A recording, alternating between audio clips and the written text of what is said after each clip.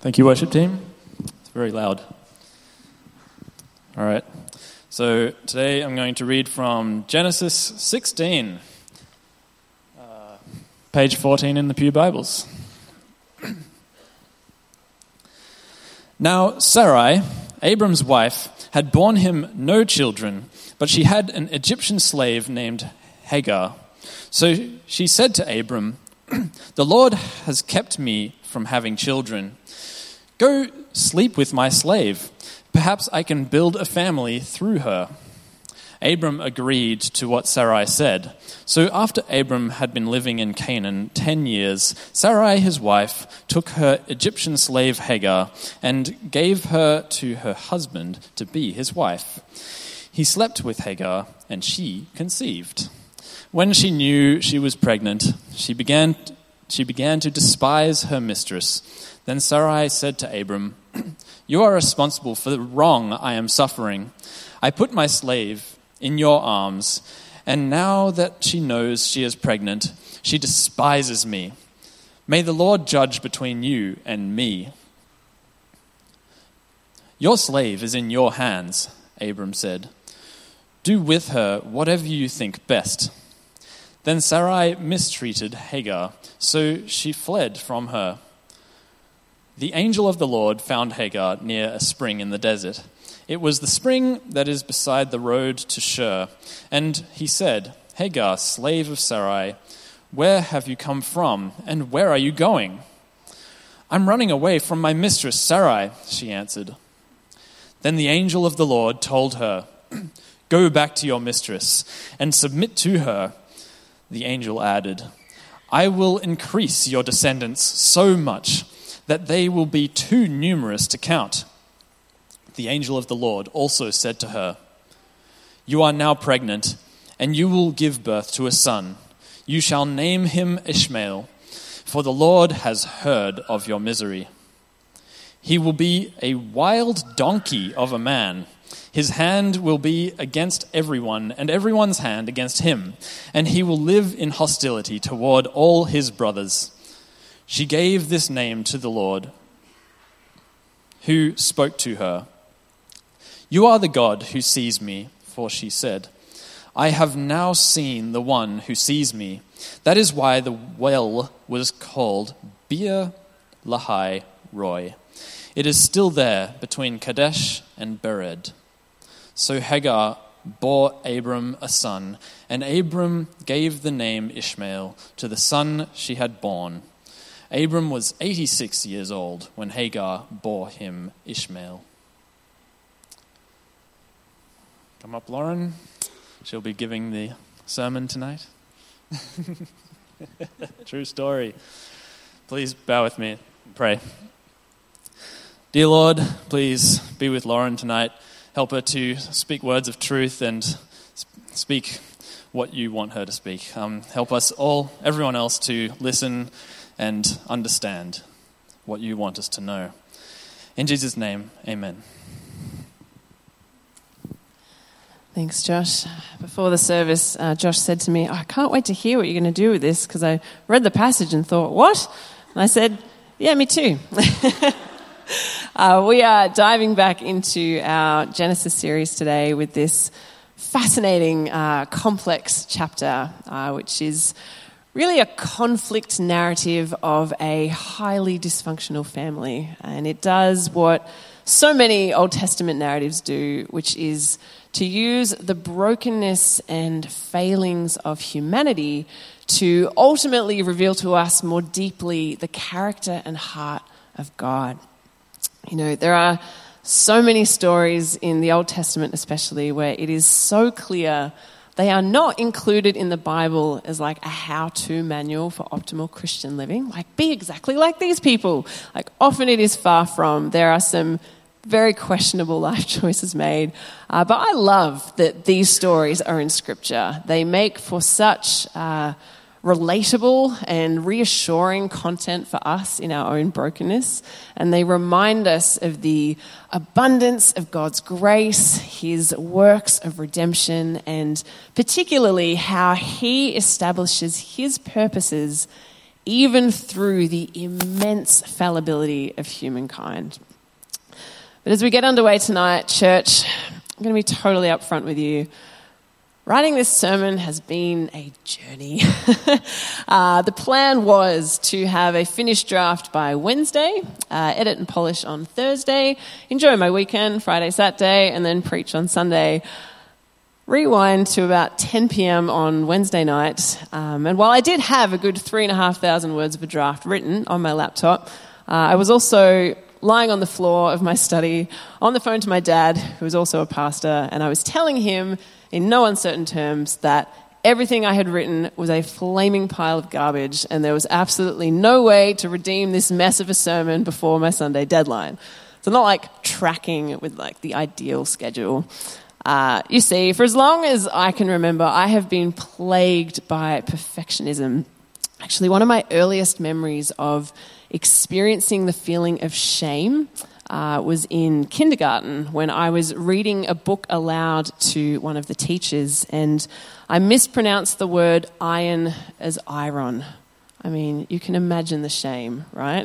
I mean, the teacher gently corrected me, but I felt so awful. I mean, bear in mind, this is kindergarten. I was 4 years old. I don't think anyone in the class could even read. I had just read an entire book, otherwise fluently, made this one tiny and very understandable error. But that's all my brain remembers. There's just something in my internal wiring that just tends to really overemphasize mistakes. Now, put that in a ministry context, particularly with the weight and the responsibility of preaching, and it just, it dials those tendencies up to 11. I mean, you are interpreting God's word. You are speaking into the lives of his people with potentially eternal consequences. I mean, you have to get that right?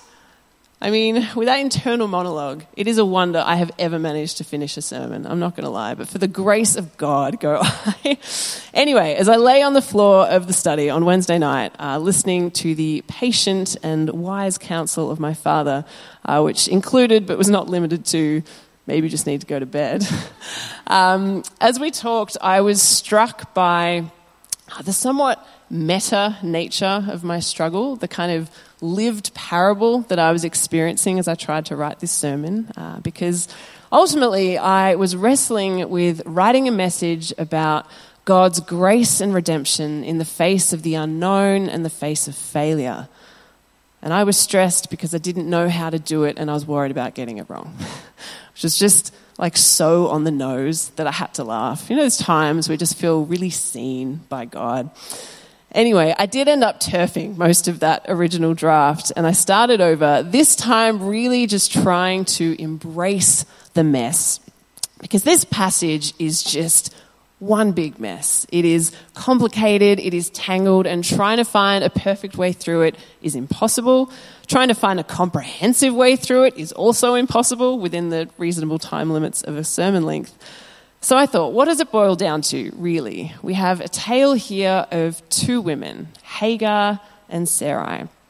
Now, Hagar is the underdog. She is the voiceless nobody that gets caught up in as sort of collateral damage in other people's mistakes. But she also winds up having this profound encounter with God in the desert.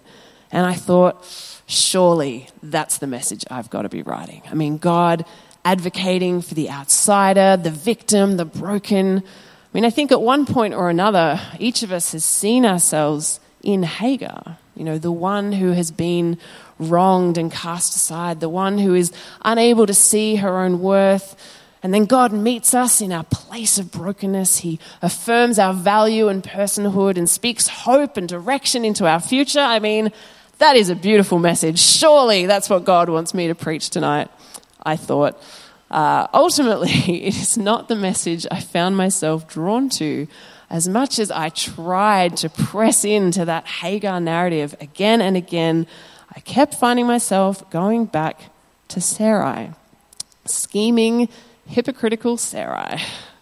Now, the biblical commentators are often quite harsh on Sarai, and I'll admit, when I first read the text, I found it quite easy to condemn her as well. I mean, she concocts this surrogacy scheme. She then blames her husband when it goes wrong, and she abuses her slave so badly that Hagar is forced to flee and take refuge in the desert wilderness. And all of this is happening at odds with the covenantal promises of God. So, I mean, she doesn't come off great in terms of a role model for faith.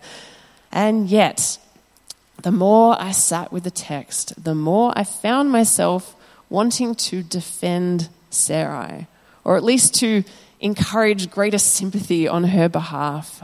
Because as much as I wanted to identify with Hagar, the downtrodden victim who has this redemptive and profound encounter with God, honestly, I saw myself more in the flaws of Sarai. And as we drill down into the complex layers of her experience tonight, I suspect you might find some resonance in there for yourself as well. So we're going to start with just a bit of a character study, a bit of an introduction. What do we know about Sarai? Well, she's first introduced to us in Genesis 11 as Abram's wife. And so accordingly, she makes the journey with him from Haran after God's call. Now, the story of their journey to Canaan is very much framed from Abram's perspective, that he has to leave his country and his people. But I think we can also fairly safely assume that such a move would have been a big upheaval for Sarai as well. I mean, presumably, she too is leaving all that is familiar to her. Now, this is followed by another round of upheaval when Abram leads the family to Egypt after there was severe famine in the land. And if this in itself wasn't enough change for Sarai to deal with as they prepare to arrive in Egypt, you may remember from Genesis 12, Abram panics that the Egyptians will kill him so that they can freely marry Sarai for themselves. She's described as being a very beautiful woman. And so Abram, in arguably a somewhat ungentlemanly act of self-preservation, he convinces Sarai to pretend that she's his sister so that he will be treated really well. And indeed, we read that he's treated very well. He accumulates all sorts of livestock and servants and wealth, all the while Sarai is basically carried off to live in the Pharaoh's harem, kind of traded like a commodity, which I guess was very much in keeping with the time and the patriarchal culture. Of course, as you may remember, God ends up intervening. He inflicts all these diseases on Pharaoh and his household, and ultimately Sarai is reunited with Abram. Now look, we don't know what Sarai's thoughts or responses were to any of this. We can only speculate because she is very much just written as a passive, almost a background character in those early chapters. Really, the only concrete information that we have about her is that she's very beautiful. And we also know that being a woman of that time, she doesn't have a great deal of agency. She is duty-bound to follow her husband's lead, be that to the promised land of Canaan, or indeed being sent into the harem of Pharaoh in Egypt. But perhaps the most critical detail of Sarai for us to understand is the one that is given at the very first mention of her name back in Genesis 11, when we are told that Sarai was childless because she was not able to conceive. Now, this was a significant defining characteristic for Sarai, and it is a fact that is repeated and emphasized all throughout this Genesis narrative arc because of how it relates to the promises of God for Abram. Now, you may remember God has promised to make Abram a great nation, promised that his offspring will be as numerous as the stars in the sky. And so as hearers of this story, we're being invited into that tension between the lofty promises of God and the stark reality of Sarai's barrenness. This detail about Sarai brings a whole new dimension to the notion of faith and trusting in God. But I think it's also important for us to consider this part of Sarai not only in that broad context of the covenantal promises and the implications for Abram's faith, but also simply for her personally as a woman. Particularly a woman of that time and culture where childbearing was everything. I mean, as a woman, that was your primary value, your status, your purpose. There was such a stigma and a deep humiliation associated with childlessness. So what had it been like for Sarai to carry this grief of infertility for so many years, for decades? How much did she ache with longing? How much were her days marked with feelings of shame or failure or inadequacy, maybe bitterness, regret, doubt, despair? Again, we can only speculate, but I do think it's helpful for us to really humanize Sarai as much as possible, to see her as a whole person, and to really hold that depth of context with us as we journey into the details of today's narrative. So let's turn to the story itself. Chapter 16, it begins with yet another reiteration of Sarai's childlessness, and we learn that it has now prompted her to devise a scheme. She says to Abram, "The Lord has kept me from having children. Go sleep with my slave. Perhaps I can build a family through her." Abram agreed to what Sarai said. So after Abram had been living in Canaan 10 years, Sarai, his wife, took her Egyptian slave Hagar and gave her to her husband to be his wife. He slept with Hagar and she conceived. Now, to our modern ears and our modern marriages, this might sound fairly problematic. It might sound more like something you'd see in an episode of The Handmaid's Tale, and we can be quick to condemn Sarai and Abram for going along with it. But there's a few important factors for us to bear in mind here. Firstly, the cultural context. As far as we understand it, this approach to childbearing was a typical custom of the time. If a wife was unable to produce children for her husband, she could use her slave or maidservant as a surrogate, and those children would still legally be hers. That was accepted standard practice. Secondly, it's also worth noting that at this point, God's promises to Abram thus far, he's only promised that Abram will be the father of many nations and that the son will be his flesh and blood. No such promises have been recorded to include Sarai yet. That the son will biologically be Sarai's is only explicitly stated by God from chapter 17 onwards. Here in chapter 16, this has yet to be revealed. And it's also worth remembering that at this point it has been 10 years that they have been living in Canaan. Now, God initially gave Abram that threefold promise of land, descendants, and blessing. It has now been a full decade of them occupying said land, still no descendants to speak of. And by this point, Abram is in his 80s, Sarai is in her 70s. So, in light of all of that, it is not entirely unreasonable that Sarai brings this suggestion to her husband. Slave surrogacy was a valid alternative for childbearing at that time, and for Abram, that child would still be his flesh and blood as the biological father, so it's holding true to the word of God that was given to him in the preceding chapter. And so initially it seems that the scheme is successful. I mean, Abram agrees with the plan. He sleeps with Hagar. She conceives. Then it all kind of starts to hit the fan. Verse 4 tells us that once Hagar knows she's pregnant, she begins to despise her mistress. And Sarai tells Abram that she is now suffering due to Hagar. Now, we're not given the details of the interactions between these two women. We don't know exactly what it would have looked like. But if it helps, another rendering of that word despise is look down upon, or sort of look with contempt, see as less than.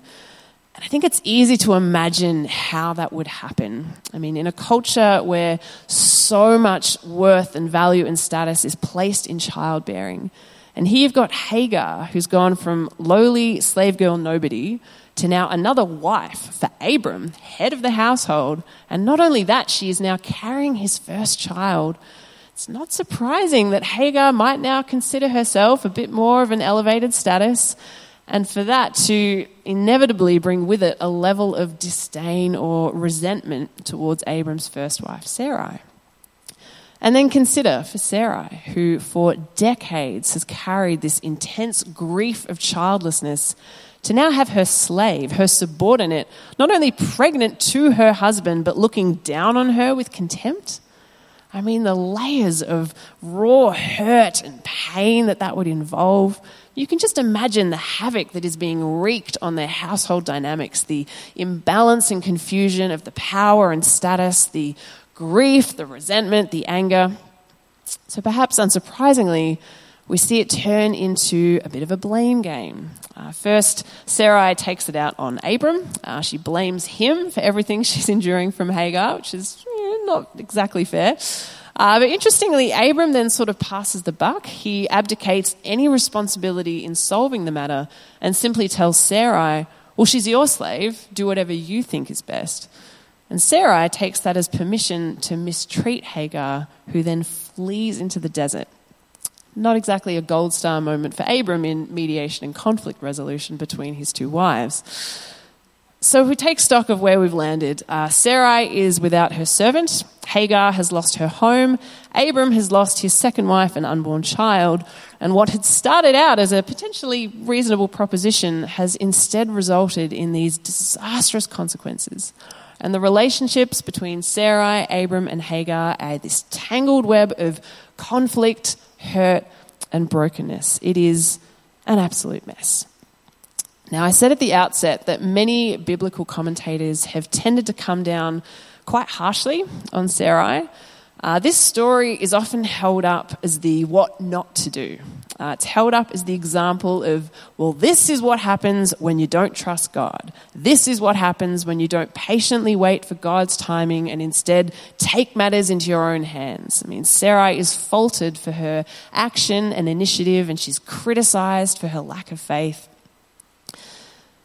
But the thing about these judgment calls on Sarai is that they are all made with the benefit of hindsight, knowing the full extent of the fallout and the consequences that followed. See, Sarai didn't have any of that knowledge. And when we look at what her present experience would have been, all the information that she had to work with in the moment, I wonder, how many of us would have made that same calculation? Looked around and thought, maybe this is what God wants me to do? You know, walking a life of faith and following Jesus, we don't always have all the answers. You know, the way is not always so clear or so easy or so straightforward. I mean, yes, we have the basics. Love God, love others. You know, walk humbly, act justly, love mercy. What about all the specifics, the details, understanding God's will for our individual lives, the decisions we have to make, our relationships, our jobs, all the situations we have to navigate in the complexities of life? I mean, we say, trust in the Lord, pray continually, be led by the Holy Spirit. And this is all fundamental truth, wise counsel, and solid theology. I don't dispute any of that. In fact, I greatly endorse and affirm it. Let me be clear. But I do want to also acknowledge the reality that sometimes it's still just really hard. Sometimes we don't get those really clear answers from God in the ways or the timing we expect. Sometimes we don't know exactly the right decision to make in a particular circumstance. And sometimes, like Sarai, we make a choice. We take action and it doesn't end well. We see the fallout, the consequences, the collateral damage. But the encouragement we can find in this story is the knowledge that God's purposes are not derailed by our missteps. I'll say that again. God's purposes are not derailed by our missteps. His grace is bigger than our mistakes. His wisdom is greater than our errors in judgment, and there is nothing that is beyond his redemption. If we look again to Sarai and Abram, you know, they've tried to manufacture an heir and build a family by their own complicated workaround in what looks like an attempt to bring their own fulfillment to the covenant promises of God. And their DIY contingency has some heavy consequences. You know, not only all the interpersonal conflict that we've seen within the chapter, but also the historical legacy that's to follow down the line. If you note the prophetic word that's spoken to Hagar about Ishmael living in hostility towards all his brothers, I mean, it's a real mess. But this mess does not void the promises of God. It does not torpedo his greater purpose for Abram. As we will read in the subsequent chapters, as we'll hear in the coming weeks of this series, God's promise of an heir, a flesh and blood son for Abram and Sarai, the one whose descendants will be as numerous as the stars in the sky, this promise still comes to pass. God's purposes are still fulfilled. His word is still accomplished. God still chooses to use and bless Abram and Sarai even in their failings. I mean, this is a profound message of grace. And it is the same grace that extends to us today as followers of Jesus. In all our failure and weakness, with all our regrets and mistakes as these broken vessels, we are held in the all-sufficiency of God's grace through the redemption that came in Christ Jesus. And there is nothing that can separate us from the love of God in Christ Jesus our Lord. What a blessed assurance this is. Now, to be clear, living in the assurance of grace does not mean that we live carelessly. It's not a case of, well, I'll just do whatever I want and God will redeem the mess. Not at all. I mean, as we've seen in this chapter, our choices have consequences. We've seen the path of conflict and hurt that is littered behind Sarai's actions in this story, the collateral damage that follows even generations down the line. It is not something to be taken lightly. We still need to be so mindful of how we live, how we interact with the world. But we hold all of that responsibility in companion with the reassuring truth that God's purposes are not derailed by our missteps. His grace is bigger than our mistakes. His wisdom is greater than our errors in judgment, and there is nothing that is beyond his redemption. There is great comfort and assurance for us in this truth. Because as we've acknowledged tonight, the life of faith can be hard. We don't always hear from God in the ways that we want. It's not always clear or immediately clear what decision we should make or what path we should walk. But as I know full well from personal experience, we cannot live in the paralysis of perfectionism, holding back from doing anything unless we know it's 100% right. Instead, we have to learn to live in the mess of grace, trusting God, seeking his will, being patient in his timing, making choices, taking action, and acknowledging in humility that we may not always get it right, but we can rest in his perfect promises, knowing that he will establish his purposes, that there is nothing that is beyond his redemption, and his grace will always be sufficient. Why don't you join me in prayer? Our Lord and our God, as Hagar named you in this passage today, thank you that you are the God who sees. You see each one of us. You know us by name. You see the best parts of us and also the very worst. You know us completely and you love us unconditionally. We give you thanks for the abundance and all sufficiency of your grace. Thank you that your grace is bigger than our mistakes. So we bring our hearts to you afresh today, Lord, with our failures, our weakness, our brokenness, and we humbly rejoice in your redemption. Thank you that you are the God who restores. So would you continue to have your way in us, Lord?